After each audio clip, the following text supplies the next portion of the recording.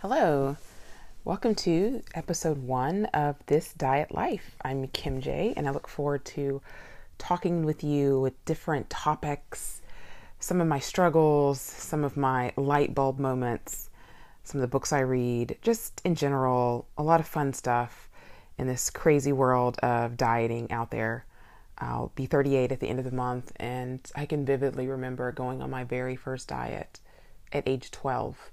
And so here I am going on 26 years of nearly every day of my life being on a diet. It's kind of sad, kind of fascinating. I think it kind of makes me a professional. Like I remember my sister asking me one time what was my hobby, and I told her going on a diet.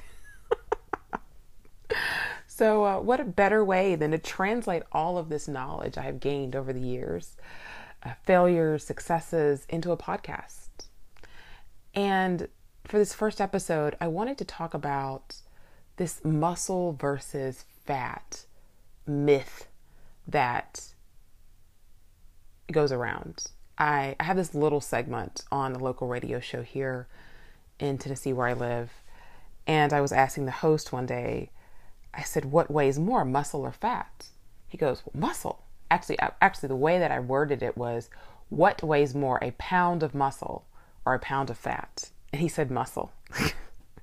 And I was watching Survivor last season, and there was a doctor on there. I mean, she's finished medical school. She's at the end of her residency, and she had lost several pounds on the show. She was on there for quite a long time. And she goes, well, I know muscle weighs more than fat. And I'm like, oh my gosh, she's a doctor. And like she doesn't know either. Hello, people. Perhaps this is new to you, or perhaps you too know the truth, but a pound of muscle and a pound of fat weigh exactly the same thing, 1 pound. Muscle, however, takes up less space.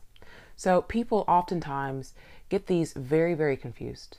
And when I used to teach a lot of group exercise classes, I would hear this a lot, and I would hear it a lot too before I was even a group exercise instructor. People go out and they work out the first week, usually the first week of January, when all of their New Year's resolutions and everybody's motivated to go to the gym for a month or two. And they get on the scale after 1 week of working out and they've gained weight. And what does everyone say? Oh, you've gained muscle. Hilarious. No, you haven't. The average person who goes to the gym, who hasn't been in the gym in some time, what is it they go do? Especially women. They go and they hit the cardio machines. They're on the treadmill, they're in group classes or on the elliptical. Like they haven't picked up a weight most of the time. So you're not going to build muscle doing cardio. You can get your heart rate up. It can be a part of losing weight overall. But I guarantee you, in 1 week, you have not built any significant muscle that you will see it on the scale. So why is it that you gain weight the first week? Well, first of all, my advice, which I will do an entire podcast on the relationship that we have with the scale. But I would not recommend that anybody get on the scale a week after you've started a program. It's not a good way to gauge progress either or. If you see loss, then you might have a false sense that what you're doing is going to provide you with some kind of quick, immediate results like that, which it may or may not. And then if you get on the scale and you see that you haven't had progress in 1 week, then it may discourage you from doing what you are doing, which may require that you work out regularly for 4 to 6 weeks before you really see true progress of whether or not a program is going to work for you. So back to this initial question of, did the person gain muscle? And why have they gained weight? So there are a number of reasons that you may have gained weight when you first start a program. One maybe is that sometimes when you go and you start working out, it can make you more hungry. And so a person ends up eating more and they burn a little bit more, but not as much as they think. And so I often encourage people, and I know it can be really tedious, and it's not something that you have to do all the time, but 2 things. One is record what you are eating. Everything that goes into your mouth needs to be recorded. And I would do that for a week, ideally. And notice how much it is you're eating, because I can't tell you the number of times, I work in a health food store, I can't tell you the number of times that people say, I don't eat that much. And It may be true, but a lot of times people underestimate what it is that they're eating. And when you have to write it down, you recall it, you're surprised to see, wow, I didn't realize that I snacked as much as I did. I didn't realize that such and such food I thought was healthy had as many calories as it does. I didn't realize that this healthy food at such and such restaurant has so many calories. So it's very important to know what exactly it is your intake, because the most important part of dieting is what you eat. It's not the exercise that you put in. It is what you eat. This battle of weight is won in the kitchen. Second thing is, how many calories are you actually burning when you're working out? You may be surprised, because while the machines in the gym are very fancy these days, you can put your weight in and it'll take your heart rate and tell you how many calories that you've burned, and it may be fairly accurate or it may not be. And some of these machines don't have those type of meters. And so a lot of times people, they get on and they work really hard for 30 minutes. Oh man, I must have burned like 500, 600 calories.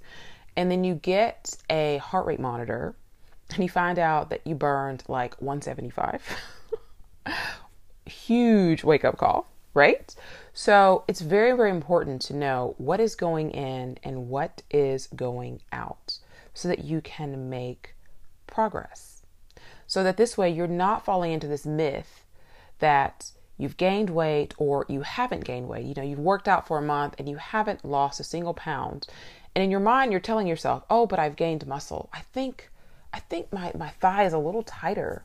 Like, I think my clothes might be a little bit looser, and they may. But what is going in? Very, very important. And what is going out? The only real way to build muscle is to lift weights. And so if you're not lifting weights, you're just doing cardio, then you're not really building any muscle, are you?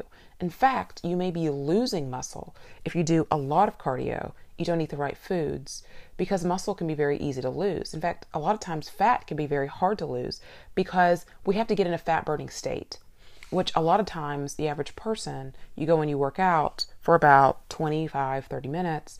Well, you may just start reaching fat burning stage at that point.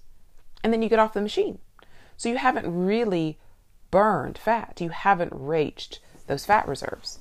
And a lot of times, again, if you don't know how much you've burned, people will oftentimes go and have like an after workout meal of some type.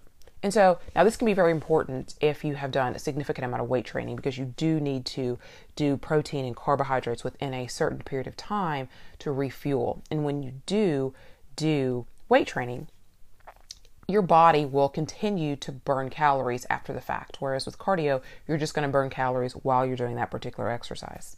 So it is important. Nutrient timing is very, very important. But if you're just doing a lot of cardio, that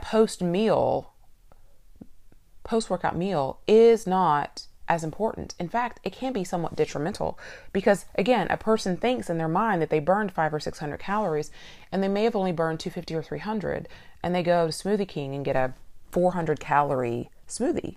Well, you've just negated what you burned. In fact, you've actually increased because you've done that in addition to what you were eating that day already, and you didn't burn off enough for your post-workout meal. That's a problem. So again, very, very important about this myth that somehow muscle weighs more than fat. When again, they weigh the exact same thing. It's all about how we're training. And so it's very important to add resistance training or strength training to your workouts.